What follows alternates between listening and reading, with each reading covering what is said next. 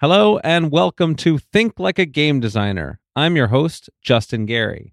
In this podcast, I'll be having conversations with brilliant game designers from across the industry with a goal of finding universal principles that anyone can apply in their creative life. You could find episodes and more at thinklikeagamedesigner.com. In today's episode, I speak with Casey Yano. Casey is probably best known as the co-founder of Megacrit Studios and co-creator of the mega hit Slay the Spire, which I have played many hundreds of hours of. We really dive deep into the entire process of not only creating Slay the Spire, but the detail levels of how to think about UI UX and the importance of the new user experience, why designing from a QA first perspective is more powerful than the more classic designer and design document approach. We talk about the Apple principle and having your games look good and what allows you to move from a alpha version to an early access to a live launch. We talk about the importance of having your game be streamable and the systems that help make your game more likely to spread organically. We talk about marketing and launching a game as an indie developer, and we talk about the disastrous launch of Slay the Spire and how they turned around and what systems worked and what didn't. We go into a lot of very granular detail about the process for making games, what build reviews look like, how iteration works, how you think about metrics, how every piece of the puzzle works, from designing and co-creating and collaborating and the getting things out to launch. It's really awesome. I mean, if you have any interest in making digital games at all, you will find a ton of value in here. There's a lot of great principles. We even talk about what it's like to apply those design principles to a company and the details of how they work for communicating via Discord and documentation and hours. It's a really fascinating deep dive into a lot of granular, useful things from people who have been through it. And it's really been a great joy to get to hear how my games helped to inspire Casey and Anthony when they were creating Slay the Spire. And I talk about how Slay the Spire has inspired me and the creation of our campaign and algorithmically generated game mode for SoulForge Fusion that's going to be coming out soon. So it's a really great conversation between designers who are continuing to have a conversation in public via the work that we do from designs and really breaking it out. This is exactly the kinds of conversations I love to have the most. I learned a ton. I was frantically scribbling notes throughout the entire thing. So grab a pen and paper, get ready, and enjoy my conversation with Casey Yano.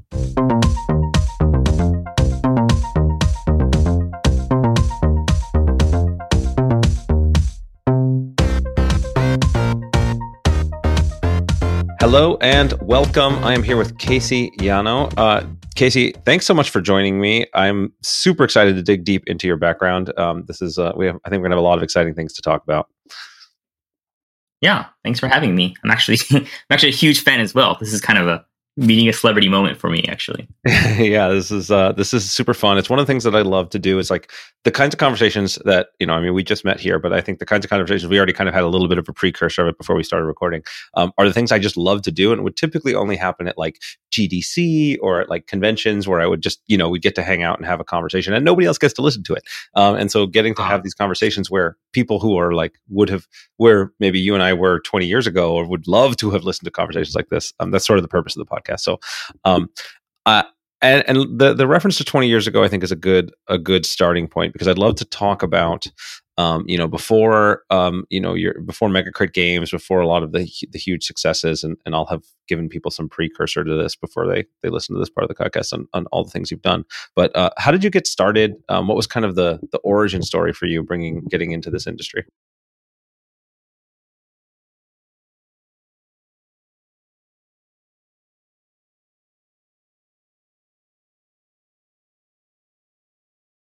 Want to be? I don't know. That's actually maybe too complex of a question. We'll start a little bit later. But I just had a job during college as a game tester. My brother got a job as a game tester, and I was like, it would be nice to have some pocket change. So can you get me like into like this playtesting thing? And my brother was like, sure. And they immediately gave me the job. It was because I'm bilingual, so I speak English and Japanese. And so I got a localization test kind of job at a contracting company for Microsoft. So that's kind of like, I wouldn't say that it was the very first foray into video games. Like I was always just like, kind of like your typical like nerd, just like playing games, playing board games, played Magic, Pokemon cards, etc., etc. But that was kind of like my first-hand experience with the industry. So I don't know, Yeah. if that's good enough in terms of like No. the start. But Well, it's super helpful too, because I always like to look at like where the universal principles are.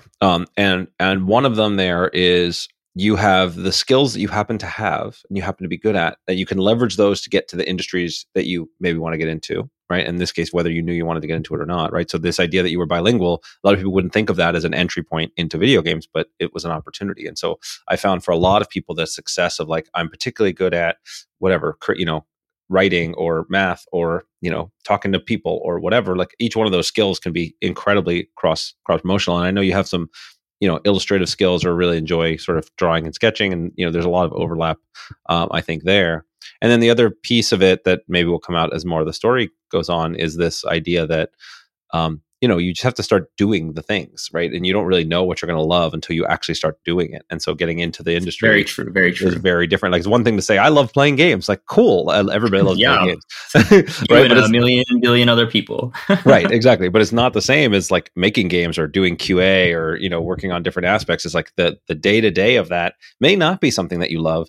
And there's no way to know, in my experience, until other than just, trying it and taking the time.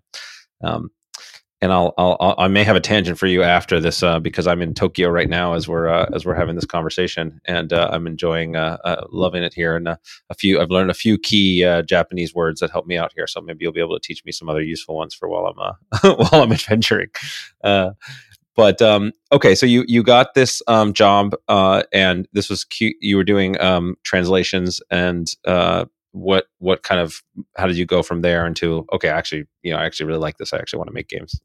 I see. Let's see. So I was this was around college, and I was pursuing a degree for architecture. So I wanted to be an artist, but I didn't get like the scholarships for it. My parents kind of disapproved that. So I was like, what else could I do that's like creative and like would make me money potentially? And I was like, I really wanted to do industrial design. That was like my first choice. But I was like, who would hire anybody in industrial design? I was just from like, I was like pretending to be like somebody hiring somebody. And I was like, why would some like random college student have good ideas? But then I was like, how about architecture? And I was like, oh, they need a lot of grunts. So they just be working with like CAD and like drawing stuff all day. And it's just a lot of like tedium work.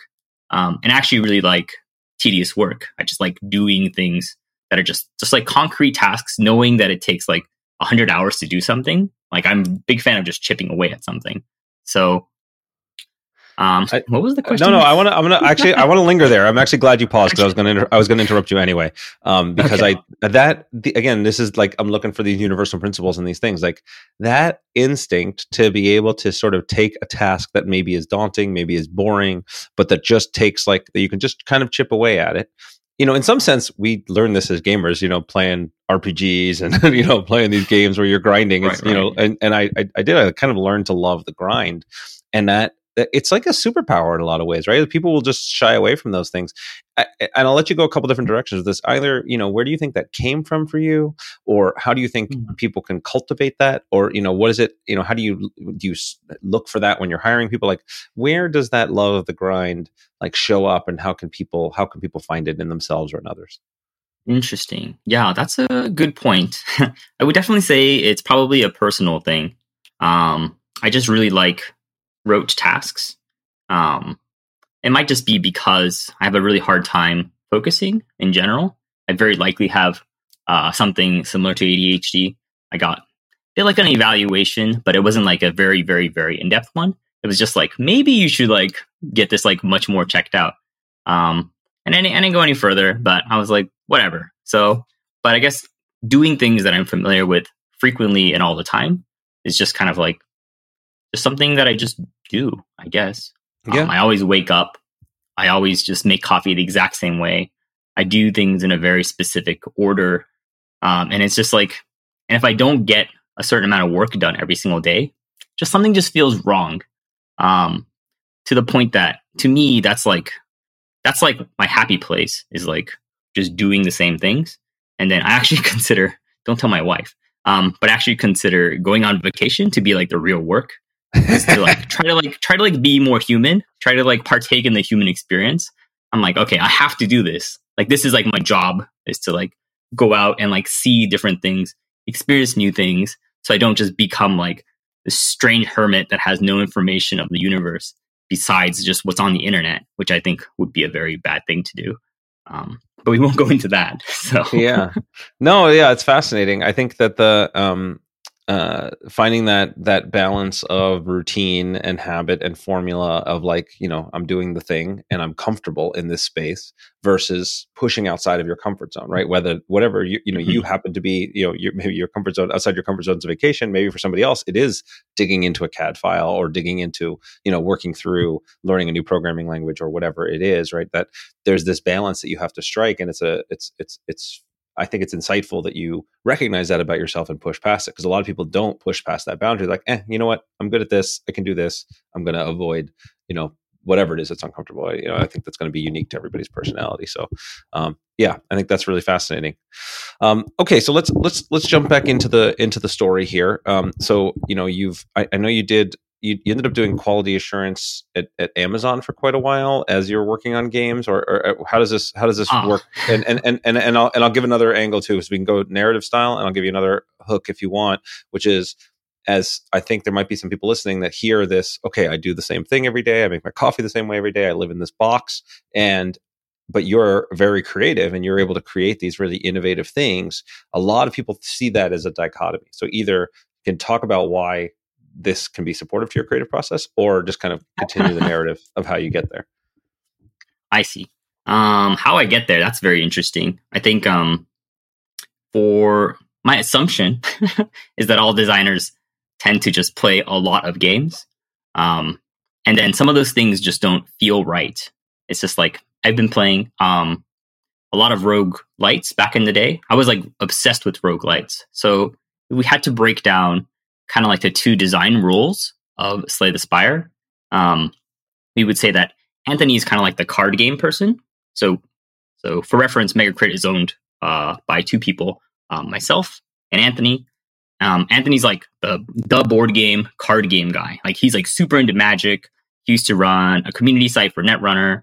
And I'm like, I just do a lot of video game stuff. I actually don't play much card games, except when I was like very, very young. To this day, I don't actually play that many card games. A running joke in the company is that I hate card games. But I don't hate them. I just like saying it because it makes Anthony upset. And then, okay, I feel like I want to do a part 2 with Anthony and get his perspective on this when we're done. That's totally fine. It's gonna be a very different interview. We have a very good cop, bad cop relationship sometimes. Wait, which one are you? Depends on the subject. If it comes to UI, I'm always probably the bad cop. I bit of a control freak when it comes to like how I want buttons to be, like how the size, like what happens when you hover over them, how they change when you click on them, just like how they appear on screen, like the slight delay before they appear, all that kind of stuff, like how obvious it is to see them on the screen versus how like unimportant it might look. Like, those are all very, very important things. So I spend a lot of my time thinking about like how to present information that the player has versus I think more in like a traditional card game, you kind of have like a smooth pacing just because you have to draw the cards. But like if you imagine Slay the Spire, it's like your turn and the cards just appear without any information, no animation, it's just there. And it'll feel weird. It would feel like those don't feel like cards anymore. They would just feel like buttons that it'd be like a website. And I think I really want to make sure that flow state and even the sound that accompanies it, like, and when it goes away, they all like kind of like fly out and then they like coalesce into the deck. And then when they appear, like that kind of relationship to me is like super, super important. So yeah. Okay. So you've got 3 major topics I want to dig into. Let's start with the last one here. This is UI UX specifically, because this is something that is easily overlooked, but is so critical, right? And so you've described this. Okay, we're using the conceit that these are cards, and that's going to give you a lot of background and assumptions as a player, right? I expect certain things to happen, and so you're building this UI UX to both reinforce that conceit that these are cards, right? They're not really cards; we're playing like they're cards, and then we're also using that, and then that gives you a lot of leeway of, okay, people understand how that happens, right? And as you mentioned, I think before we started this call, before we started recording, this idea that there's a conversation going on between game designers and between games over time, and so you're taking the principle of a deck building game and you're using that conversation chunk, that unit that already exists, and now building into this, okay, we're going to take the roguelite, we're going to take this, this deck building system, and we're going to bring them together. What about UI UX? How do you, is it just instinct that brings you to these things? Like, are there principles that you use when you're saying, okay, how do I, when I'm the bad cop here and I'm really looking for something very specific, what makes you so sure that you're right? Or that, what are the things that you're looking for that tell you, yes, this is on the right track? That is a very hard question to answer. But dude, if you could answer it easily, then I would be surprised. I wrestle with this. I wrestle with this stuff all the time. So I see. I understand the struggle. I'm encouraging the struggle. I would say that there were two key points in my life where I was like, like UI and UX matter. And so I said I was doing localization testing when I used to work at Bolt, which was a contracting company for Microsoft. But what happened when I was working there was when there was no work for me as a localization tester, they would just put me on different types of testing. And one of that was certification testing. And when you're doing certification testing, they always have these rules. And I was always like, what are the point of these rules? Like, video games are creative. You can just express yourself however you want. So why is Microsoft pushing for this stuff? But one of the tests that we did was the text had to be legible on this really crappy TV that they just had in the lab. And it was like a 14-inch CRT.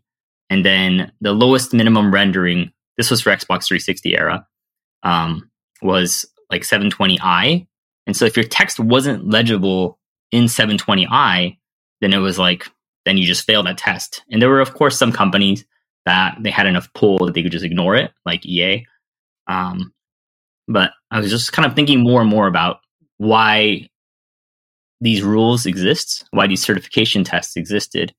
And then over time, I just became more and more just like sensitive to like why it would pass here. But I would look at a website and be like, this text is really small. Like, if these kinds of tests existed, then it wouldn't pass. Like, this is not like, I was like, this is not right. I don't want to be a gatekeeper, but I was just like, there are people out there who just won't be able to read this. On top of this, when I got a job at Amazon, there was, it's actually one of my professors, which is very strange to work with your professor. So I used to work in higher education at Amazon, but just happened to land in the same place at the same time. But he actually, had like, couldn't see vision very well. So I noticed this immediately when I walked by his desk once. His screen looked completely different. It was like all the text was humongous. There was like high contrast mode. And he would very frequently, when asking questions about I was like, oh, what do you think about this current thing and this QA? Like, I think this is too big or whatever. Or we were looking at someone else's screen. We would find this person just like hard squinting at the screen the whole time. And it's just really, and I was like, oh, like, would this person be able to play my video games? And so it just got me thinking a lot about accessibility, to the point that I was helping out on the accessibility team at Amazon. And so we just kind of figured out like what makes games more playable or less playable to people. What makes text easier to read? How do we know which buttons to click? How do we know it's hovered? So it wasn't something that I just had like innately, but now that I've been exposed to it, like, I just can't unsee it. Like, I just know that Peter, this person's name was Peter, Peter would not be able to read certain text in a certain video game. And I would be like, that's not right. Like, it's just one person just literally just 100% cannot play your game ever. Like, that's what I see sometimes. Yeah. So I apply that principle to just like everything, I guess. So Yeah, I'd love to get some more, because there's this pure accessibility point, which I totally hear. Right, if it's not readable, if people can't, there's if people are colorblind and they can't see the different colors of your thing. Right, that's you class certain people out of your game entirely. And then there's deeper levels to it too, right? Where it's like, okay, someone could play this, but they wouldn't enjoy it, or they wouldn't naturally be pulled towards the thing that you want them to do. Right. So the way I look at it, the good UI UX should be, it should be obvious what the player can do. It should be generally easy to figure out what they want to do, and they should enjoy interacting with the system. Right? Those are kinds of the principles that I use when I'm working on this sort of thing. Are there principles like that for you, or alternatively, more specific examples that come to mind where it's like, okay, this is something that was not intuitive or not effective, and then this shifted it, and this kind of, again, I'll try to pull the principles out as well as we go. I see. I don't think of things too much in principles. We generally just have lots of like long ranting conversations when something feels off, if that makes sense. Yeah. Walk me through one of those conversations, or something that comes to mind where you're like, okay, this is a debate we had, and this is where we ended up, and this is why it was right or wrong, or something. It's just something where you could tell a story instead of going for a principle. Yeah. There's a button that we spent like several days on in Slay the Spire, and I don't think it's perfect to this day. And it's the end turn button. It represents like 6 different states, and it's like disabled sometimes. It has a different colored highlight. The text color is different. The text size is different based on the localization, so that's a problem. And it just has to pop out from the background.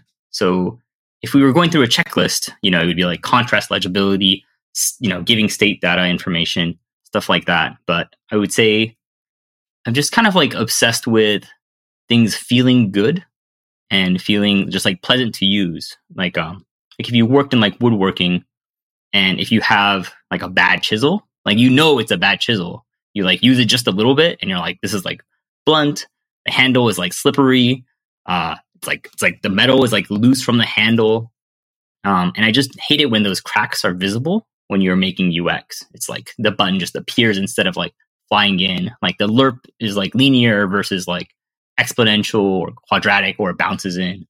And there's just a way to make things feel a little bit more weighty or a little bit smoother. And when those don't align properly in a video game, I'm like hypersensitive to that. So we don't have a principle, but if it's wrong, we'll be like, oh, that's just very wrong. That's great. And then just because some people may not be familiar with the term lerp, so maybe just explain that briefly. And then also, go ahead, start there, and I'll ask my next question. Sorry. Lerp is just a shorthand term for linear interpolation. So it's just a way to animate something from point A to point B. It can be the size of something, point A to point B. It can be a position, like you're moving object from point A to point B. But if it's like lerped, it would be like slow. It can be like in and out lerp, it would be like slow, fast, slow. It can do a bounce back, which is like boing, like that. So those kind of like fun things, you don't need to animate them. You can just use math to just make things look nice, even with a static image.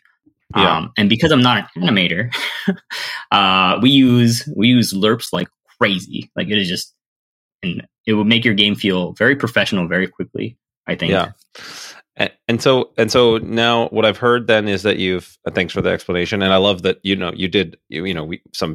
doing video here. Most people don't get this audio, but your sound effects were perfect. So I think I think everybody's going to get it. Your sound effects were great. Okay, that's great. So the next piece is, you've talked about how you've trained your kind of instincts for it, and it's obvious when it's wrong. You gave a great like visceral example of like a kind of a wood chiseling, and like when it just doesn't feel right. Do you mostly just make that an internal assessment? Do you do external testing or user testing or anything? How do you get feedback from others, and how does that inform your process? Whoa, feedback. It's a very loaded question. It is fortunate for us. I think for video game developers, it's very fortunate that we can just iterate very quickly. I think we've talked about it in a few different formats, but we had an internal playtesting server for more than a year when we were working on Slay the Spire. But we also still do build reviews. every single week. Now that our company is quite a bit larger, I think we have Anthony and I, and then we have 6 full-time employees. So it's about 8 people. We do build reviews once a week. And so whenever we feel that something is wrong, we also sometimes have like a little mini discussion of why we think it feels wrong. It's like, oh, maybe this button isn't big enough, or like maybe this animation is a little off. So I guess that's kind of the process. We playtest a lot. I'm not sure how much you're supposed to, but a build review that's about an hour and a half long once a week, and then internal playtests it's just ongoing. It's never ending. It's a Discord server, and then we push out new builds each week. Our current project was in internal playtesting for about 8 or so months. We're currently porting the game to a different engine, but once that's complete, we'll be back on the iteration and playtesting train, I guess. Yeah, I read about that, but I think I'll save that issue for later. What does a build review look like for you? I see. We kind of do a roulette to make a random person play the game, and then and they play the game, and then you can get into the game, and we're just kind of having a discussion, and we record the whole thing from start to finish, and we're just jotting down notes pretty much the whole time. Sometimes we just make tickets. Actually, I don't think we'd make tickets there, but we just note things that would become tickets, and then at the end, after it's one and done, it's usually my job to have to go through all the feedback, clean up the feedback, and then make tickets out of them. And I used to do QA, so it comes very naturally to use like clean keywords, what the expectation was, yada yada yada. And then because I'm like in like the big like design and UI role, I can also just be like, this is probably the fix that we're looking for if it's design based. Otherwise, they're just bugs. So. Okay, so I'm going to dig in here because honestly, I think your QA experience and the detail level here is actually kind of a superpower, and I think it's a lot of people will learn from it. So it's a 90-minute ish process. Somebody's going to play through a game, and then there's a discussion going on at the same time. Is it the random person, the roulette person you select, is someone from in the company, some external playtester? Are they familiar with the game already? Does it change? The build review is always somebody within the company. So there's a difference between someone external, which is the always play test, and then the build review, which is like, so I think what we're trying to get out of build reviews versus the internal playtest server is that, it's like we're just trying to get everything exactly how we want it, but we still have feedback for our own game, and it's just never ending. It's kind of crazy because I feel like we're just making exactly what we want to, but then in action, just because it happens to be a procedurally generated game, we just have so much things to say all the time. And then the task list is just insane. It's just super long all the time. It's between 20 and 100 like things every single week. And we're not trying to make the number of tasks 0. It's just a game of prioritization. It's because it's just impossible. Right. So you're taking these, and then so in this 90-minute window, I mean, a great insight. I just want to underscore, right? You're never going to be done. There's no such thing as done. There's just no such thing. next priority thing, and then at some point you have to push it out there. When you're one person's testing and you're having discussion, so it's everybody in the same kind of virtual room having a conversation while the one person is playing, and they can hear it, and they're talking aloud, and you're all just talking them as you go through the game. That's right. Correct. Yeah. And then you've mentioned, turning things into tickets, which some people will know, some people won't, but that's basically you take that, compress the notes, turn them into kind of tasks and in a some task manager thing like a Jira or something like that then says, okay, here's the things we're going to do. And then you prioritize them. And are you in charge of prioritization? Somebody else in charge of prioritization? How do you decide what the most important thing is? Good question. Our current method is we do sprint planning. I know we are indie, but we still do sprint planning every 2 weeks, and that's when we kind of collectively. Generally, we have 2 different sprints: one for art related tasks and one for programming related tasks. And so, but during that time, we put all the tasks in the backlog, and then that's when we kind of like collectively prioritize what's important. Generally, it's Anthony and I doing the prioritization. And then we no longer use what's called sizes, which is like how large or how difficult it is to fix something. We just don't care. We mostly just think about what just needs to be done. And we don't really think about like, oh, like we have to get this much done in a week. We don't really care about that kind of stuff. We just trust that everybody is doing their best, I guess. Yeah. So this is great. So, and again, I'm just going to clarify some terms for people that aren't as familiar with, right? So a sprint is this kind of agile development methodology that is, you generally try to like break up about 2 weeks of work that you're going to try to scope out at a given time, because it's really hard to predict beyond that. And so you kind of have some more concrete things, right? And then this idea of trying to predict sizes is another thing that's, in the weeds, but I found also to be a huge challenge, right? Originally, I tried to do the exact same thing. It's like, okay, this is a big task. This is a, 5-point story. It's a 3-point story. This is a 2, and it was always bullshit. It was just never actually the real thing. It's who knows what's going to happen. Right. And so it really ties into the importance, and this is going to shift to one of the other topics I wanted to talk about, which is collaboration.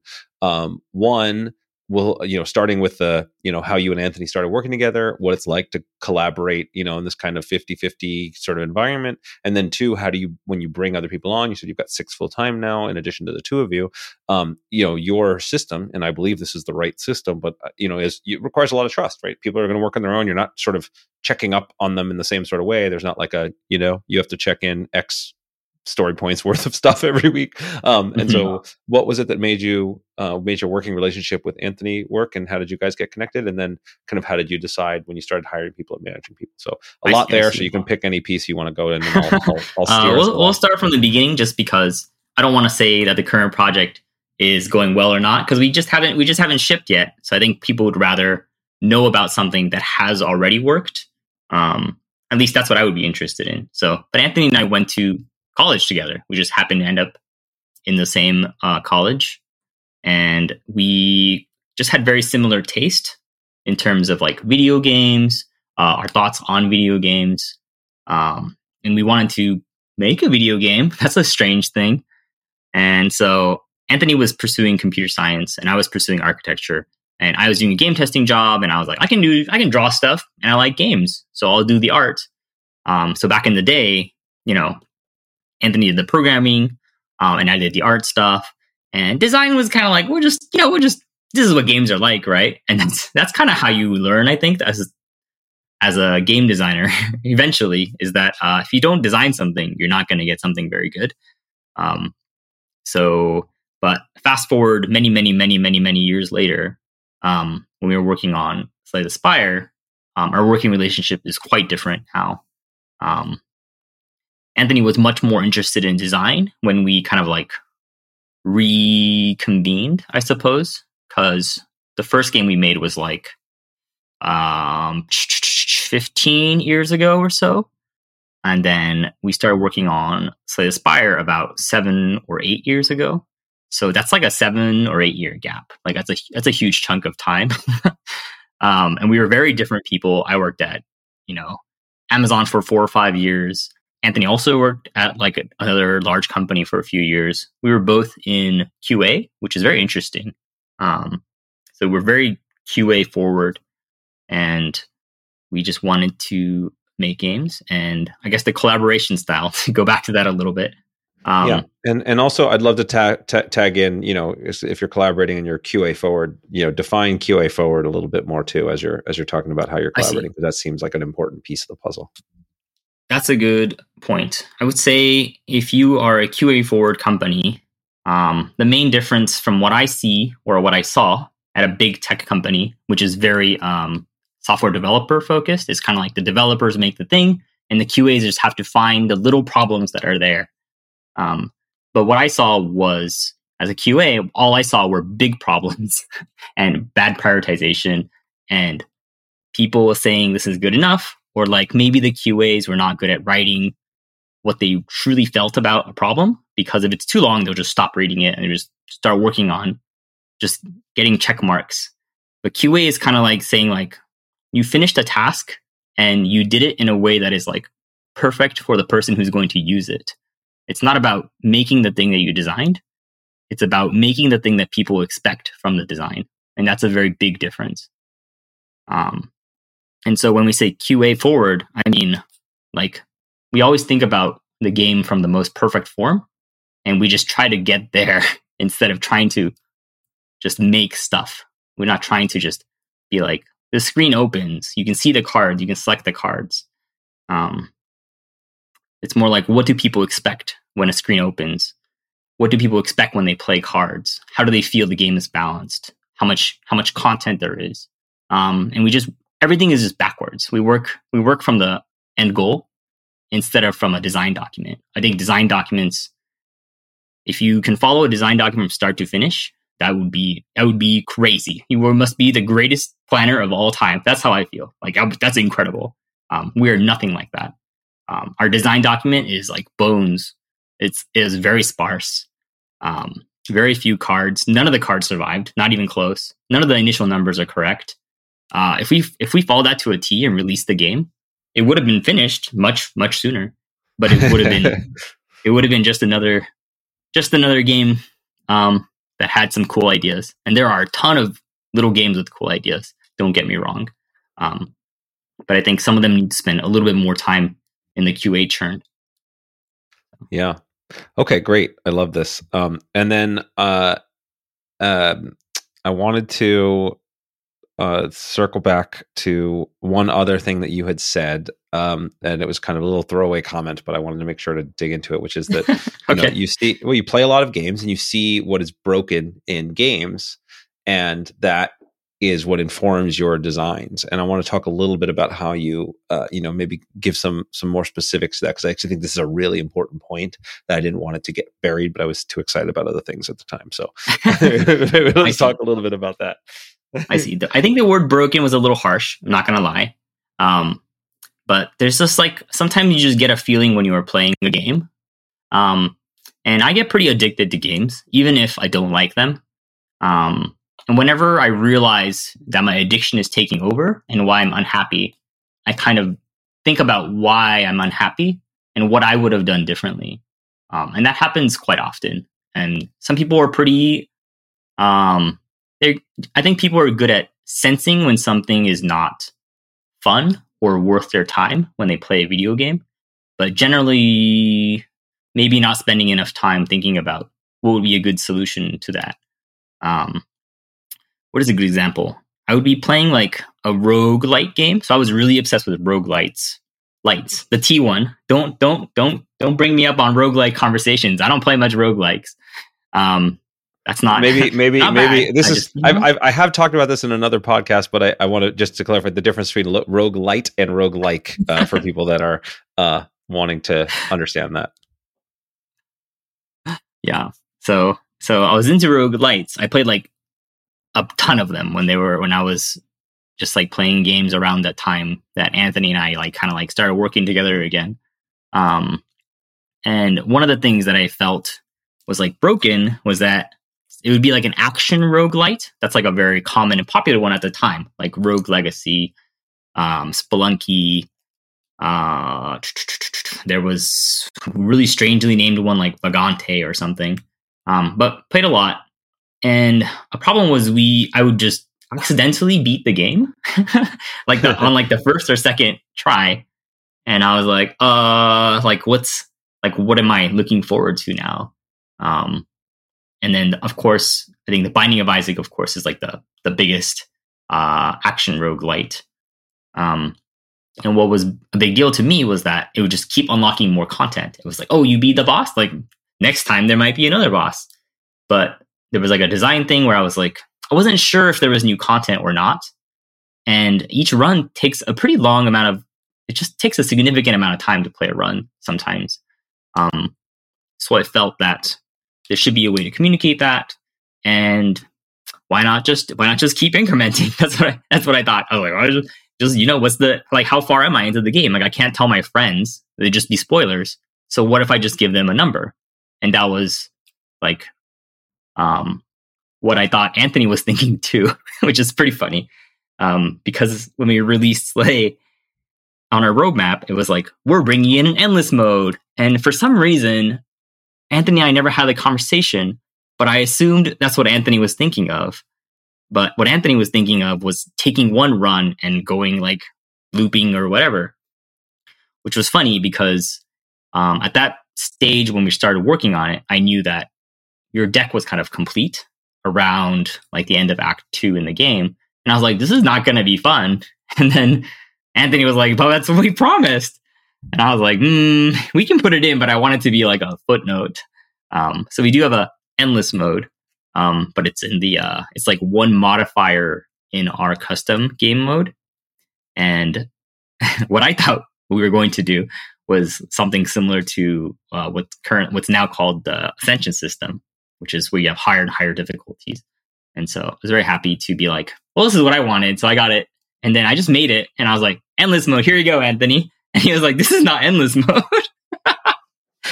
So, and I was like, that's fine. This is what I wanted. So that's a great. But that was my like kind of like idea of like fixing something that was a little nebulous, because I wasn't very like narratively confident at the time, and I just made too many strange characters to like add on more content. I was like, you're already beating pretty scary things. I don't know what I would change.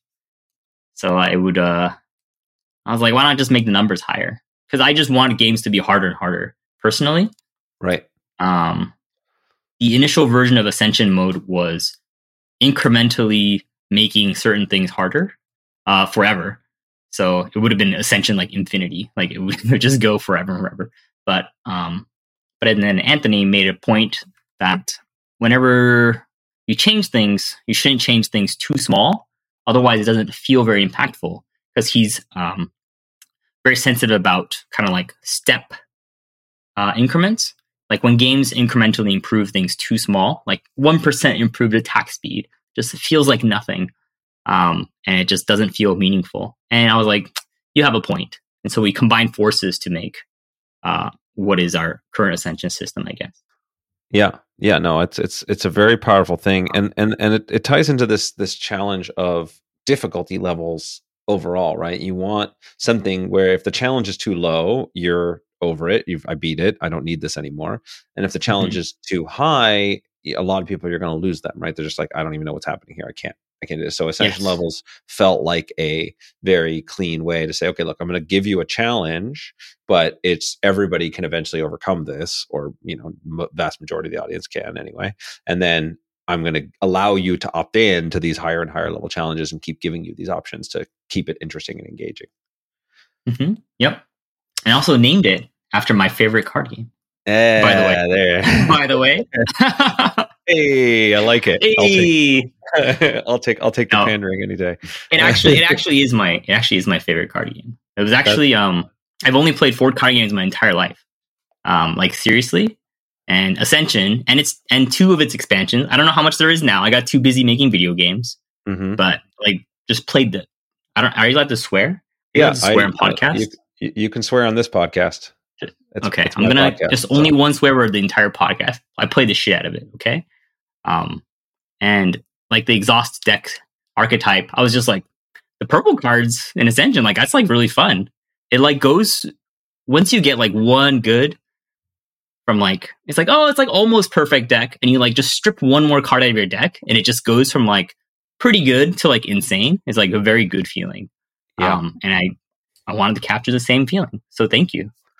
Well, and I want to say thank you, and that's part of the fun of this conversation, really specifically because it was I'd read in online articles and other interviews you'd done that we in Ascension had influenced you and Anthony in making Slay the Spire, and then Slay the Spire became one of those games that I also became obsessed with. I mean, literally, I don't know how many, definitely 100+ hours. I stopped counting. I unlocked everything and played it all through on my PC, and then like a couple years had passed, I'd kind of put it aside, and then I downloaded it again on my iPad while I was traveling and did it all again, and I just loved it. And so thank you. And it also now moved me to make the next piece of this conversation in a design back and forth. So one, to tip my hand a bit, we have Soulforge Fusion is the game I did with Richard Garfield most recently. and it's algorithmically generated decks of cards. So they are individually, you basically can shuffle any two different decks together to play the game. Mm-hmm. And so that's maybe a physical you do need to talk to Anthony. Yeah, he was really into that for a while. Yeah. Well, and so now we have a digital version of that game that we just finished doing a Kickstarter for, and we're going to be putting into closed beta soon. And that one allows you to not only just take the decks and play them in a classic PvP format, but there's actually a algorithmically generated PvE campaign that is in part inspired by Slay the Spire. So I have both, again, gratitude and excitement, and also I want to learn from the things that you've learned about creating these algorithmically generated experiences. Because what I'm trying to do is take not just the fact that you can bring a deck of your choice to the experience. The decks are limitless in that you'll never have, no two decks are the same, so you're always going to have new decks to play, but that you're able to evolve over time and go through these algorithmically generated experiences. So I am curious what you curious about a lot of things, but in general, what did you learn about when it came to building? It's much harder to build a kind of algorithmically generated encounter than something that you can custom create in many ways. In some ways it's easier, right? You don't have as much responsibility for crafting each piece of the puzzle. But what did you learn as you went through that process? What was the most unexpected thing? What are the things that, if you can think of, that you maybe would have done differently in terms of how you build that structure and build that arc? That is a good question. There is so much to unpack there, as you probably already assumed. Gosh, we would need to start at some kind of starting point. I guess we would think about which algorithmic thing we want to specifically talk about. But I would say in general, we want things to naturally fall into place. One of the things is how many times do we need to add a card into your deck for a deck builder game until you feel that you have a good deck? Maybe a little bit longer, so you have a little bit of a victory lap, or can polish it up just a little bit more before the final boss for at least Slay the Spire. So that's kind of how we determine the length of the entire game. And we wanted kind of ups and downs in terms of difficulty spikes. So we wanted to do bosses, because I think we read a blog from Derek Yu about Spelunky and his intention about each area being harder or easier. And then I was this is good, but what if there were bosses? Because everybody loves bosses. At least I think everybody loves bosses. These kind of nice thresholds of how well you've been doing, these skill checks. So I guess we work backwards from those goals, like we talked about earlier, working backwards. Sure. What else? Yeah. Let's talk about I'll just prompt with some specific things. So there's this idea of some encounters are easier than others, and there's shifting rewards for it. Then you also have a certain kinds of how do you just decide what the different kinds of encounters that you would offer and the different pacings, right? So there's obviously shops and currencies earned, there's monsters to beat, there's question marks and weird things happening. There's what made you decide the kind of right number of different things or pacings, or what did you try that maybe didn't work, stuff like that. Initially we had what's called I think we had a 3-branch system where we didn't really have a strong map structure. It was just when you get to a room, after you beat it, you could go left or right. I think maybe in the center as well. There were 3 doors, and you would kind of know what's behind the door because there'd be an icon, which is, now that I think about it, that's kind of what Hades does, doesn't it? But well, we ended up going with a map system because I don't quite remember, but I imagine it was because we wanted to do a little bit more planning ahead to make sure that you can do things that are correct for your deck. I think we were both into a game. Well, at least I was really into FTL at the time. And so I would say that if you asked me what inspired the map the most, it would probably be Faster Than Light. We looked at a few other games. We actually designed quite a bit of different rooms before we kind of pared it down to fewer.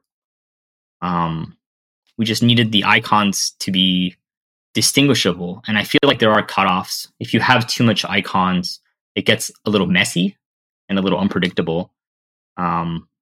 So yeah, just whatever, I guess, what feels right. In terms of enough variety. Iterate on what feels right is generally the right answer. I mean, I know that people, want more than that, but it's great to hear, like, here's where we started, here's where the inspiration points, and then as we work through it, it's okay. We're looking to make sure that, and it sounds like, again, you've already emphasized this, but the UI UX is super important, right? It's not just like what's the coolest thing I can do.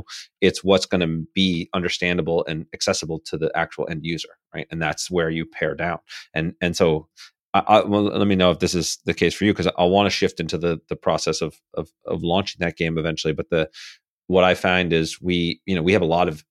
It's an interesting case for what we're doing with SoulForge Fusion, because we have some very invested players already, right? We have players all over the world that play the tabletop game that we're giving as some of our early access to the digital game, and their feedback is amazing, but their feedback is very much from this expert player perspective, right? They know the game super well. They want these kinds of very specific things. Somebody's played it a bunch, and this can actually happen internally as a problem too, right? Like, you internally have tested the game for months or years or whatever, and then your feedback and your instincts maybe get off from what the new player is and what the new player needs. How do you correct for that? Or is it just, this is part of just your instinct? You're always thinking about the new player.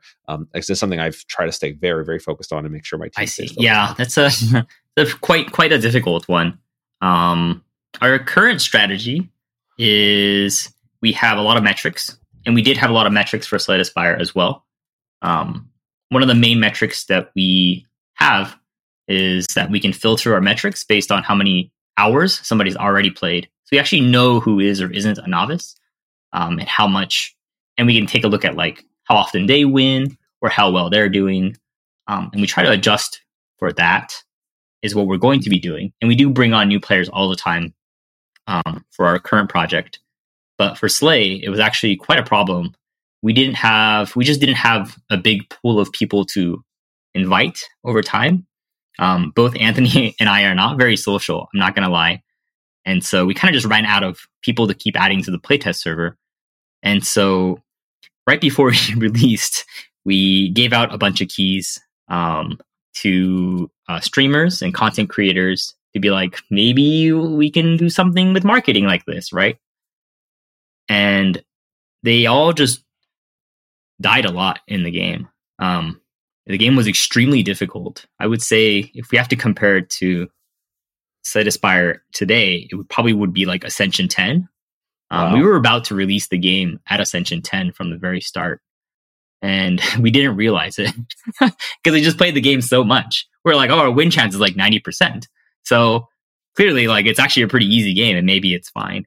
And it was not fine at all. Like, nobody was winning whatsoever. So not we like fine. This is not fine. We panic nerfed it. We panic nerfed the game. How long was this before your release? Like 2 weeks. Oh my goodness. we panic nerfed everything.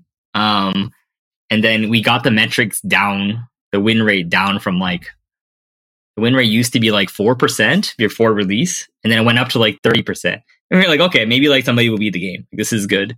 And so this is now, we're talking about having a you gave the Steam the codes to some streamers and people, like, and so how did you select those people, and what you think kept them engaged? Because I know other people have tried this, and streamers don't, they've got plenty of things to stream. Why are they listening to you? And B, how many kind of these users did you feel like you needed to be able to make the metrics meaningful for you? That's a good question. We sent the keys out to like 200 people using a service called Keymailer. And I guess there weren't many like card game people or streamers at the time. But we just kind of like shotgun sent them out to people who had played similar genres. Roguelites, Hearthstone, because that was the only card game anybody was playing at the time. Yeah. So pretty much people who played those two games got a strange email in their inbox if they were part of like the Keymailer influencer program. And our cutoff was just like, if you have 1,000 followers, you just get the key. And we just kind of just like went through their list and just like bulk selected people who have the most followers and just sent the keys off. Granted, I think we could have sent much more keys out. I think we were stingy. Like only like 500 people will play the game, and I think these people will maybe buy the game anyway, which was completely false, by the way. You should probably, I think if you are marketing your game, you should send your keys out to like probably at least 2,000. That's how I feel today. But that's how we did it. We didn't like send like special emails or anything to anybody. I think we reached out personally to a few people that we were following on like Hearthstone Twitch streamers or something like that, because they just weren't on Keymailer. But otherwise, that's kind of how we did it. And I would say that it didn't work. It didn't work. It didn't work very well. So I wouldn't copy what we did. We had a disastrous launch. Oh, okay. I want to get into the launch, and I want to get into marketing. But I don't want to lose the thread of you talked about metrics, and the one that was very meaningful was win rate. And so there was I had one hanging question around how many people do you need for metrics to matter, right? What was it? What makes meaningful metrics to you? And then I'd love to dig into what other metrics that you were like really focused on. I see. How many people for metrics to matter? That's a good question. I would say you have to get lucky a little bit, because some people play a lot, and some folks who just play the game once or twice and never touch it again. So I would say that you probably want at least like 5 to 10 active players, and then your metrics will start to matter. So great. I think that's the cutoff. It's not that high. Yeah. No, it's not that high. I mean, that's great to hear. That, when I think about metrics, and this is, I'll be honest. Like I don't, it's still intimidating to me, even having worked with metrics and larger player bases, to make sure that like we're getting the right data, that we're interpreting it the right sort of way, that we're actually not, getting let off. Like, so you mentioned, being it, or we talked about both the splitting your alpha players, your super invested players from your new players. And also I found that there's a trap of like, you can find a lot of metrics and just kind of pick and choose between them, and then not really get anywhere. And you can explain them in a lot of different ways, right? You change a bunch of things all at once. Were there other metrics that you were primarily focused on, or what, beyond win rate? And then were you doing anything else beyond just like, okay, we're going to look at these, we're going to use our instincts to make a decision? Or were you doing like A/B testing? Like, again, just kind of digging into how metrics informed your design, I think is very fascinating. Mm-hmm. That's a good question. We definitely did not do A/B testing, which maybe we should have, but we just didn't have enough play testers, I think, to do A/B testing. Other metrics that were very important was card pick rate. We'd be like, are people always just going for the same archetype? Is that because we designed the game in such a way that encourages, just doing the same thing? Are there enough cards? So we have to kind of like read between the lines, I would say. And that was a very important thing. It's almost always reading between the lines. We pretty much never read the metrics at face value.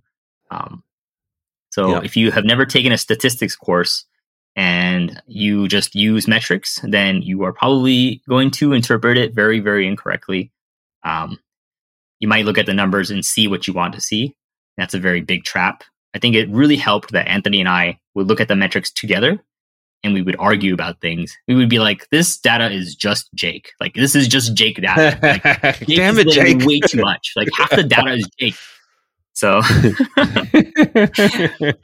I love it. Okay. And so for people that haven't taken a statistics course, is your advice that they should take a statistics course? Are there maybe a few principles? Like, obviously being aware, we've talked a lot about being aware of your alpha users. I don't want anyone to like go back to school. Like, that would be a lot of work. That's fair. I would just really try to figure out what the basic fallacies are when it comes to, analyzing metrics. And then it should be a little bit more than looking at 3 Wikipedia articles. There should be some videos to look at. I'm not sure how education works in 2023, but I get the feeling it's better than when I went to school. Yeah, So there's a ton of resources. I love to just sort of give little nuggets here, right? Is there, so we've I think we've beaten to death the idea that, alpha users and your most invested players are going to can skew your data. Is there anything mhm. else that's like common fallacy or thing that you've learned, or one or two little nuggets that come to mind of like, hey, when you're looking at your data, we're reading between the lines. Don't take things at face value. Is there anything else Mhm. you're like, oh, this is a trap. This is a common trap, or this is something I argued with Anthony a ton about? Anything I along see. those lines? I would always have an open question before looking at data. So instead of being like, is this new card that we added being chosen, right? Then it's like, but it's also a new card, and all of our playtesters have been playing a while, and they want to test out the new card. Like, it doesn't imply that it's better or worse. If it's hard to learn, maybe if it's hard to fit into an archetype, maybe that means um, it doesn't really mean that the card is picked more or less. The win rate of that card is just those numbers, they don't line up because of all these strange social factors, and not just because it's inherently good or bad. And it's just sometimes it's just impossible. Yeah. You just That's can't get the a great data. point. Yeah. And I mean, there's a lot of things that are really interesting as your player base evolves, right? You mentioned for Ascension, right? You loved the purple cards, you loved banishing things from your deck. New players Mhm. hate banishing from their deck. They hate it. They think, why would I get rid of cards? I want to get cards, right? And so I actually had to make Yes. shifts around the balance of the game to actually make some of the banishing cards worse over time, because it just meant the best players would just go so far above and beyond the new player. And so I had to make the new players just wanted to kill monsters. They just wanted to kill monsters. And so they would get some runes Mhm. cards and some power cards, and they would just bash things away, right? And they would get clobbered. And so I actually had to shift the balance of my game to make it so that the new players' natural instincts were not off. But I also wanted to make sure to have those nuggets for the players who love the banishing strategy or love the mechana, putting all the constructs together. Wait, you want to have. So when I think about it, I think like, okay, there are certain kind of player profiles, this sort of the classic psychographic profiles, or just like in general, like, okay, this is the kind of thing I love to do. Make sure there's something there for me, but that doesn't exclude the players who are just kind of learning. And there's this curve of like, this card's going to be really good for you when you're starting, and you're going to realize it's worse later. And this card's going to be this nugget for you to discover later, which you're going to think is terrible, but really is a gem when you figure it out. And I think that Mhm. process of discovery is really important. I agree. And I think because we're, at least for our game, we're very fortunate in that you can accidentally get those cards sometimes. And so you kind of deal with what you got. And so if you do that, you might accidentally learn things. Whereas in different formats of card games, that might not be the case. And I don't know. That's the beauty of deck building for me. So, but I'm obsessed with roguelites. So you already know I like random stuff. Yeah. It's well, I mean, there's a lot of value to that randomness and forcing people to work with the situation that presents itself. I mean, this is, again, going back to this idea of conversation about what's broken in games, right? I became obsessed with Dominion. I played it a ton, but the fact that it was a fixed set of cards over time, I got diminishing returns off it, because once I would see the layout of the cards that are available, the main difference between Ascension and Dominion is Dominion, you have whatever the 16 sets of cards that are available, they're static, and you just play the game from that. In Ascension, the cards in the center row are constantly changing, and so you just have to deal with what's available, right? You only have these 6 cards, so pick Mhm. one or and so that was a way for me to say, look, there's a lot more replayability in a game like Ascension for me than there was for Dominion over time. So this was this conversation. Not that Dominion was broken. I loved it, but there was something I wanted to say that moved the conversation forward. And so, and in many ways, again, like Slay the Spire, I'm approaching it in the same way. I love Slay the Spire. I played hundreds of hours of Slay the Spire. But then once I've unlocked everything and I've built, I've kind of played in the space that's there, I stopped playing. And then, I loved the game enough. I came back years later, but I felt like I'd explored the space. And so I'm now trying to give this next piece of the conversation with Soul Forge Fusion. It's like, okay, there's literally you can never finish, right? There's every deck experience is going to be new and brought in, and new cards are showing up all the time. So it's an interesting thing, creates its own set of problems and own set of challenges. And, but it's a great way to kind of, again, build on what's come before and offer something that hopefully will appeal to those audiences and bring in the different genres. Okay. Well, anyway, this part's really fascinating to me. I think I want to talk about, let's shift to marketing, because the disastrous launch Oh no, my weakness. yeah. Well, this is great because I want to share this stuff. Like it's not like there's this illusion that people like they got it all figured out. You're a huge success, and it was a success out of the gates, and everybody's just dancing in a pile of money, and it's just not that way. That is not. Yeah, we have not figured out anything. Yeah. So I want to, you know, and I appreciate the honesty and the vulnerability because I want to share those stories of like, okay, what went wrong? What did you, you know, what are the things that, you know, what was that process like? And again, I think you guys have really moved the entire industry and genre forward and conversation forward in a way that's really powerful, but it's a rocky road to do that. And so talk me through this disastrous launch and what your strategies were for marketing that didn't work, and then kind of why you think it kind of did in spite of those failures or lessons learned there. That's a good point. So our main marketing strategy, and it's, to be honest, I think it's still better than a lot of other games that we probably have never seen. Not whether or not because of marketing is a different question, but I would say that so Anthony was running the Netrunner site. So there was like a little thread like, oh, like, you know, the owner of this website is like making this game. And that was like a pretty cool thing. And so a lot of folks who were fans of that were like, oh, maybe we'll give it a try. And that's actually how we got a few internal playtesters. And then I think we got some wish lists. I don't remember the numbers anymore. I don't imagine the numbers were too high, but that was like our main community, I guess, that may have been interested in the game. On top of that, we tried some physical marketing, as in we went to shows, local events to show off the game. We submitted it to one or two different awards, or like not awards, but like contests, I guess might be the right word, to see if like we would like win anything. Like what do professional judges think about our game? And they all hated it because, I don't know, card games are not very trendy, I guess, at the time. I don't think we won a single thing. Like, we didn't win top 3 on anything, nothing like strategy. Some of these competitions were like six people, like 6 entrants, and we got like not even top 3.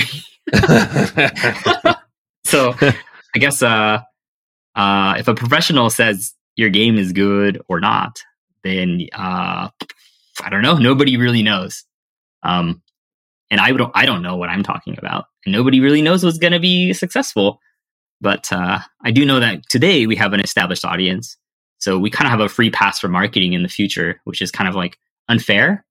And so that also means that like my advice is completely worthless now. Like my assumptions of what does or doesn't work is just flawed, because I can be like, oh, our next game was successful because we made all these changes, but that's not true. That's not going to be true. It's just Spire was so big that like we're going to get an initial bump for our next game no matter what.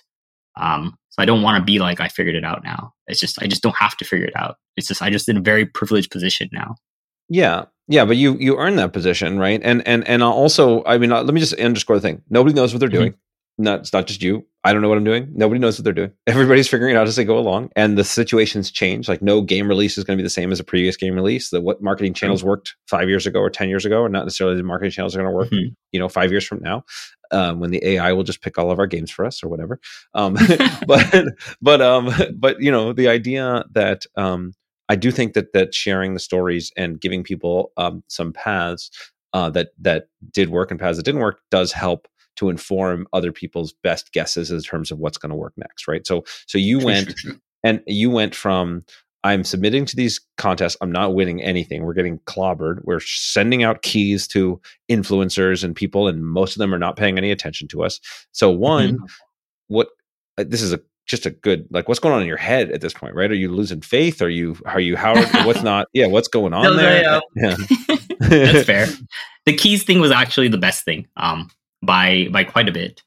The keys thing, I think we were very ambitious in who we targeted, and I do know that we ended up sending more keys once we realized nobody was streaming the game, because you can just see on Twitch, you can just look up your own game and be like, is anybody streaming my game? And if the answer is 0, and you want to make a living out of making video games, then maybe you should send out more keys, because otherwise your game will be forgotten forever, and that's very sad. And so we just sent out more and more keys, like every week, hundreds of keys. I think we ended up with like sending out 1,500, 2,000 keys eventually. It would have been nice if we did it all in one go. But eventually, when we started hitting smaller streamers, they were nice enough, I guess, to play our games. And then once you get into a game and you play a lot, that quality of a game being very interesting for somebody is like kind of like infectious, I think. And then the streaming community is quite a tight-knit community, which people may not know about, because a lot of the popular ones don't really interface with each other. But like strategy game streamers know other strategy game streamers, and they would be like, hey, like I only have like 100 followers or whatever, but like my buddy who's like a bigger streamer, maybe he or she or etc. will be excited to play it as well, like because I had a great time, so I'll just suggest it. And that's kind of the chain that happened. It just took a very long time. It took like a month and a half, I believe. Well, a month and a half is not that long. So what you'd say is, of the things that you tried, I mean, it feels very. I'm sure it felt very long as you're like sitting there watching. It felt like very forever. Yeah, no, and that's these sharing the struggles of this stuff, right? Like it's that ability to like keep your motivation when you're getting negative feedback, or even worse than negative feedback is no feedback, right? This like, oh my gosh, the silence is so painful. It's so painful, and so that I just, again, people that's just part of the process. You can't get around it, and then the this spreading word of mouth. It's an interesting challenge / opportunity, right? Obviously, any marketing that strategy is not going to work if your game's not good enough, right? You've got to have something great that people actually care about, want to play, want to talk about. Yours is interesting because it's a single player experience.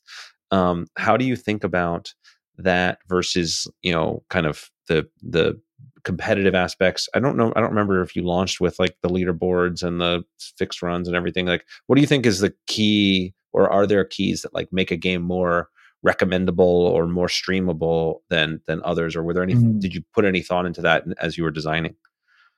Yes, we have thought about what we called streamability, and that was mostly in part because of The Binding of Isaac. When we were watching the game, they started showing all the items that you had on your screen, and we also, when we were watching those streams, they would constantly ask like the people in the chat for other roguelites. They'd be like, "What's on your screen? Like, what's happening?" And then the streamer would get annoyed and not interact with them. But what we felt as like people watching it was that if you have all the information on the screen all the time, then it's like, it's really engaging to backseat. You're like playing the game without playing the game. And we really try to capture that feeling pretty hard. We may have captured it a little too hard, because most Spire streams are like, do not backseat, like do not do that. But now that culture is more established, I think it's fine. But so I guess that's that. The feeling that you get from kind of playing. Yeah, no, that's great, right? That ability to like, if I were in your seat, what would I do? And being able to kind of learn and play along. It's like, it's nice. I mean, it's just the fun I have when I watch Jeopardy or whatever too, right? Like, it's just like, it's true. Jeopardy, my goodness. Why aren't there more Jeopardy games? Hold on, new idea. Game Jam game. We can just crank that out in a few weeks. Anyway. Perfect. Okay, great. And so then just to close the marketing loop a little bit. So it was just from there, and it was literally just this like positive spiral. It was I heard the contests and physical demoing didn't get much out of it. The key mailing and contacting streamers, eventually that kind of spread organically, and then that's what you saw your growth. Was there anything else or any puzzle pieces that you viewed as part of the equation, or that really was kind of the formula? Ooh, I mean, showing off the game in person wasn't good for marketing, but it did give us confidence when our game was kind of in like a ready state, if that makes sense. And then we tried some other marketing. So I can tell you for sure what will not work, which is having an account for your company in social media with less than 300 followers and just having like a countdown or like showing off trailers that have like maybe like 500 views. That's not gonna translate to sales. It's very small. You need to do a lot more. But yeah, what did end up working, we just didn't do too much more outside of that. We did keep updating the game just because we were updating the game every single week for like a year and a half to our internal playtesters anyway. So we were like, I guess if it doesn't work out, we'll just make the early access period shorter and just call it for this game. So we were just updating, and people were very receptive to our updates because we worked at a pretty fast and transparent way. We would update weekly, and we just be hyper specific about everything that we changed, and it just looked like the game was like in active development because it was, but in a way that was kind of not very known at the time of doing early access right, because we, at least Anthony and I, were not very happy with a lot of early access games at the time. There was a lot of like promises and no updates, or updates were very vague or only high level. So we try to take a very opposite approach of that and just being hyper transparent. So yeah, that's great. Okay, I'm glad I asked this question then, because I think that's super important and kind of underlooked, right? The process of designing in the open, of being responsive to the audience, of showing that you're continually working and developing and moving forward, and then this kind of early access branding, almost this like status of like the game is not, let's dig into what does it mean to say that it's okay for early access, right? You said you got confidence from conventions and being able to show it to people. How do you stage, like, when am I confident enough to put it at a convention? When am I confident enough to put it in early access? And when am I confident enough to say, not early access anymore, real access, go? I see. Yes, that's a good point. There are a few things that I think a game has to reach a certain quality threshold, but it's a very fuzzy one, and it's really hard to define. There is like performance stability. There is like your FTUE, your first time user experience that has to be really like nailed down. You don't want someone to play the game and not have a way to teach them. And so if you're going to have the game playable for a lot of people, if you don't have that experience like 100% nailed, then they're never going to pick up the game again. And that's because like the first time is just like, it's so important. The first 15 minutes of playing any game is so important. So that has to be like very, very, very good. The game needs to look visually polished.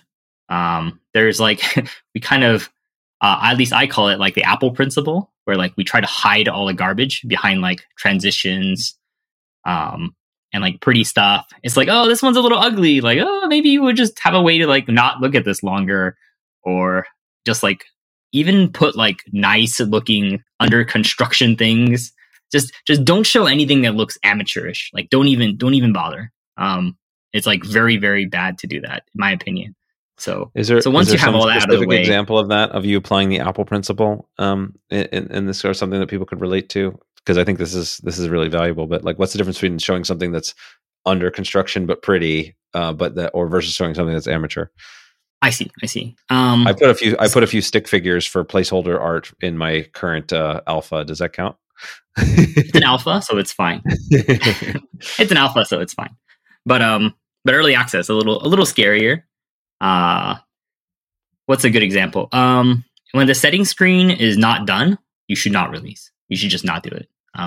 It's like, I think it's illegal. If there was a law that said your setting screen must at least be able to adjust the master volume and the graphic settings, even something as simple as like VSync. Like if you don't allow those and just release, and you say like settings coming soon, or it's just like a box with sliders that don't do anything, it's just a really bad vibe. Yeah. A title screen that doesn't move is like pretty tough. Like a static image and like buttons that have like no transitions except the text color changes. And it's like, oh, the title screen is not the meat of the game, so we don't need to work on it. It doesn't say under construction. And so players would just assume that this is the quality level you would see throughout the rest of the game. And that's like a really bad first impression. And impressions are just so important.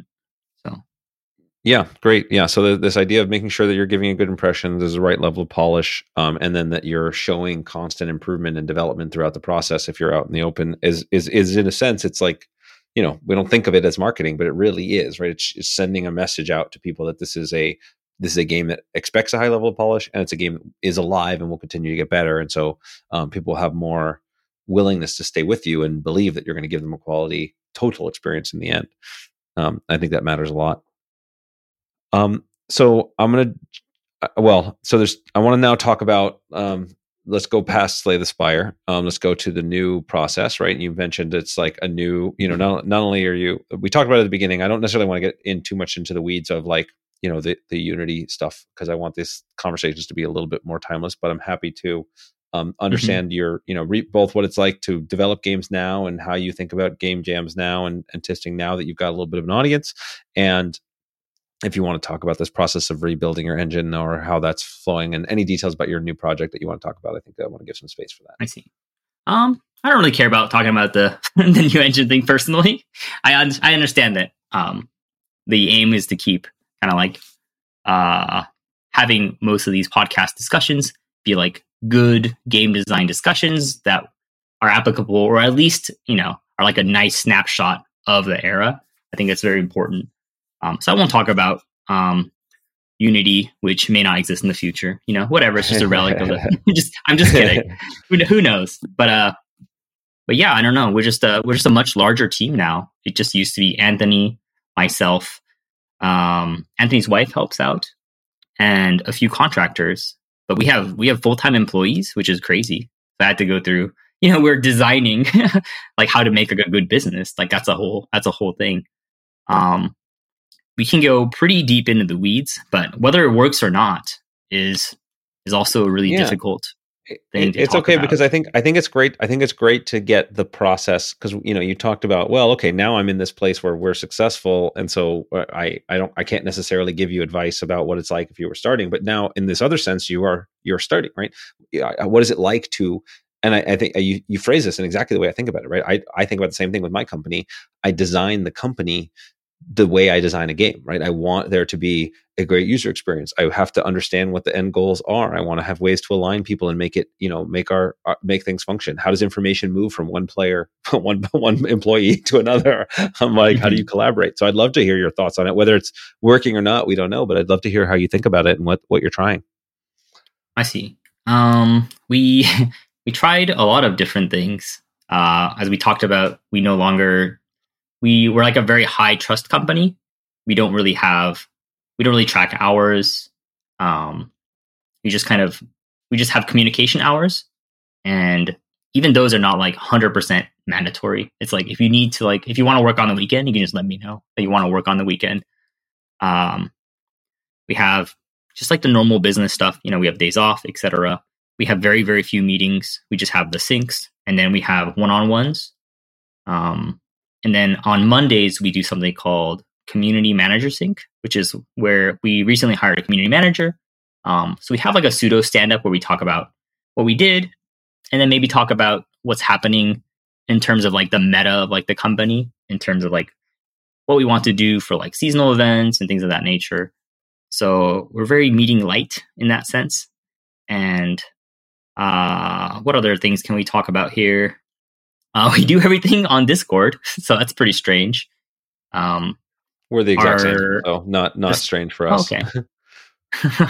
The style that I enforce or encourage, I don't know if enforce is the right word, that I encourage is hyperverbosity, and that does not work for a lot of people because some people need like extreme focus time. But I used to work at Amazon where people were running around and screaming at each other all the time, and so to me, I've never had super focus time. Like I just never, like I'm always doing two things at once. Like I'm reading feedback right now while I'm talking to you. And to me, that's fine. And I don't say that that's fine for everybody on our team. Like they need to do stuff without being bothered sometimes. So, and if they ignore me for a bit, I don't mind. That's why we have our non-communication hours as well. So. Yeah. Fascinating.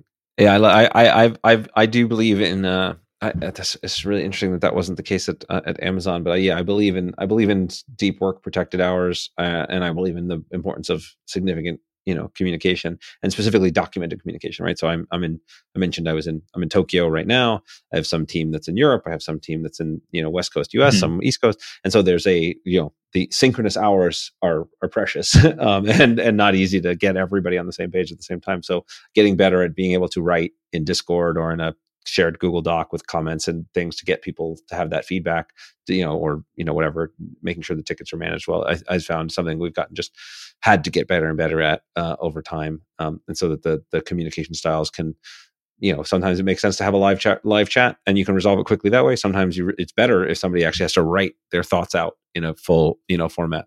My understanding is that was a common thing for Amazon, that would be you any meetings you'd have to have a pretty written out idea of what you want. Is that your experience as well, or no? That might be false. That's just the narrative. I like it. On a high level, like when like a product manager has to pitch to like a director, I assume that happened. But like developers, they didn't really do that. Yeah. From what I see, there was an internal wiki. But it was the Wild West. Like some teams did it and some teams didn't. I document a lot. We have several hundred pages of documentation for our current project. I have documentation for games that don't exist. I just can't stop writing documents. I don't know what it is. I'm just always writing. I used to blog quite extensively. I used to blog for the university that I was going to, excuse me. I blogged a lot when we were working on Slay the Spire. I actually didn't blog about Slay the Spire. I actually blogged a lot about my side projects while working on Slay the Spire. That's funny. And then I guess it's probably because we had Slack, and I would just rant all the time about design things to Anthony, and we just get into it. It was like, like, what do you think about this? And I'm like, your idea is stupid. But we're close enough that we can like make fun of each other. And we have a very good relationship in terms of design, I think. For content design, we have what I call the author-editor relationship, which is where we think of ideas. And then Anthony thinks of ideas. It's like, why don't we think of 10 abilities or whatever? And he'll think of 10, I'll think of 10. And then we just critique the shit out of each other's ideas. And then maybe one thing survives. You know how it is. So it's very healthy. Yeah, well, that's great. So this is another thing that I've found is really important, is this idea of healthy conflict, right? The ability to give criticism, to receive criticism, and to have your mind changed in ways that don't threaten your ego or don't try to be. Mm-hmm. You're not trying to be right. You're trying to get to the you're trying to learn and get to the right solution. Yes. And so that what. Is it just something that you just had naturally from the beginning, or you guys were such good friends that you had enough social cushion you could just scream at each other and it was fine? Like what got you to that place? That's a good point. I don't know. Anthony and I used to discuss philosophy before we started working on games. So we were kind of used to just like critiquing each other all the time. And we still do to this day. We have like a friend server on Discord where we just play games and talk about game design and complain about game design. And that's separate from our company one because it's so chaotic. I don't even want to expose them to that, But I love it. Oh, all right. I'm really intrigued then. If I want to get connected to Anthony and do a part 2 with him and get his perspective on all these things, because it sounds like it will be a very interesting other take on this founding and this partnership. What? We're quite different. Yes. Yeah. We do. What would you say have some agreements? Yeah. So what would you say his kind of superpowers are, his biggest strengths are? I think Anthony's superpower is to intuitively understand what strategy game players want to see. And he's always on top of like the meta of like card games, if that makes sense. I think that makes sense. Always playing like the newest card games, obsessed with strategy games. Yes. And so just, he also tends to read a lot more than I do. I can only read after I had my coffee. I think I didn't actually realize that I could read. That's a weird thing to say, but I actually just could not read. because I would just lose focus all the time. Now I drink coffee constantly, so I'm like a normal person. But because of that, I like started reading when I was like 25. But Anthony, he's always just reading stuff, blogs about opinions, card game stuff, analyses posts. And that's just, I think that's his happy place. It's just always like knowing what people think about things, what kind of cards they want to see, why they like certain things. We also just review and read Steam reviews all the time. We like look at a new game and be like, what do people actually think about this? And then we would like read it and like try to be wary of like confirmation bias.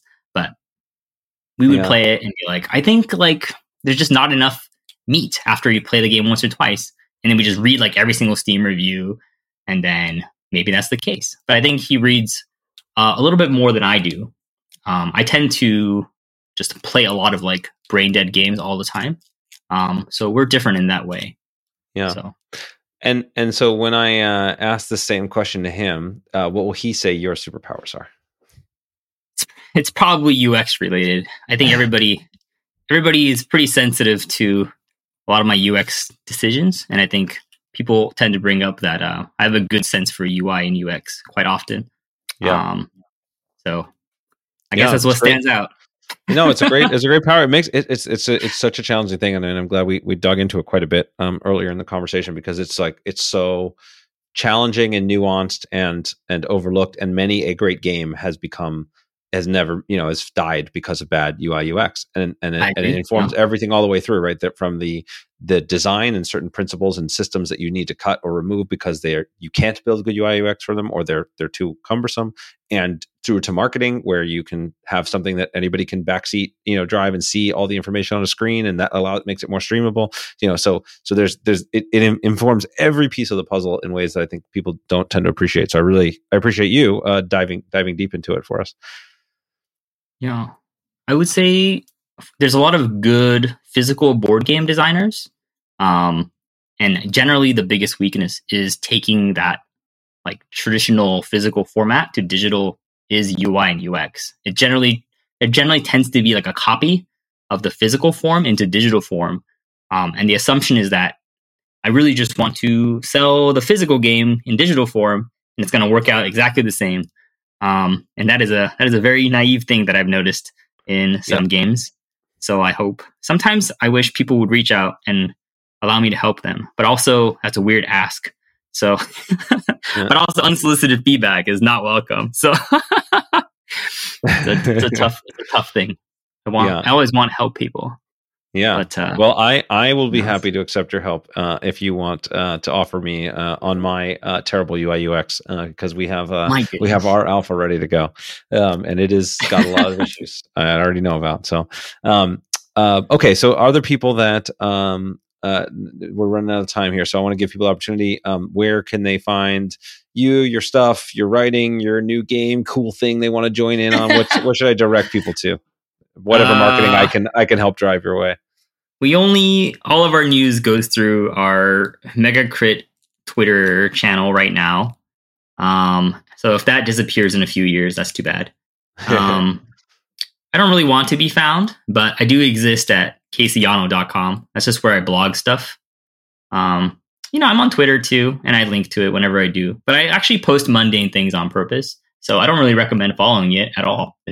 I just exist to make that platform a little more boring, because I think all the news is negative, and I'd rather see boring things about people that I respect than whatever is out there all the time. So, well, I think that this conversation was anything but boring for me. I'm sure a lot of the audience will love it. I have an enormous amount of respect for you and what you guys have done. So I will just say thank you here, and I look forward to not just part 2 with Anthony, but learning more about the new stuff you're working on, because it's really helped.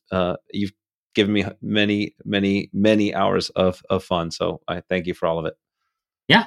And thank you for Ascension, really. Like, just helped me design so much content. No joke. And now that I know you work on SoulForge, I got to give it a try. Excellent. All right, then. We'll be playing some games. Okay. Thank you so much for listening. I hope you enjoyed today's podcast. If you want to support the podcast, please rate, comment, and share on your favorite podcast platforms, such as iTunes, Stitcher, or whatever device you're listening on. Listener reviews and shares make a huge difference and help us grow this community, and will allow me to bring more amazing guests and insights to you. I've taken the insights from these interviews along with my 20 years of experience in the game industry and compressed it all into a book with the same title as this podcast, Think Like a Game Designer. In it, I give step-by-step instructions on how to apply the lessons from these great designers and bring your own games to life. If you think you might be interested, you can check out the book at thinklikeagamedesigner.com or wherever fine books are sold.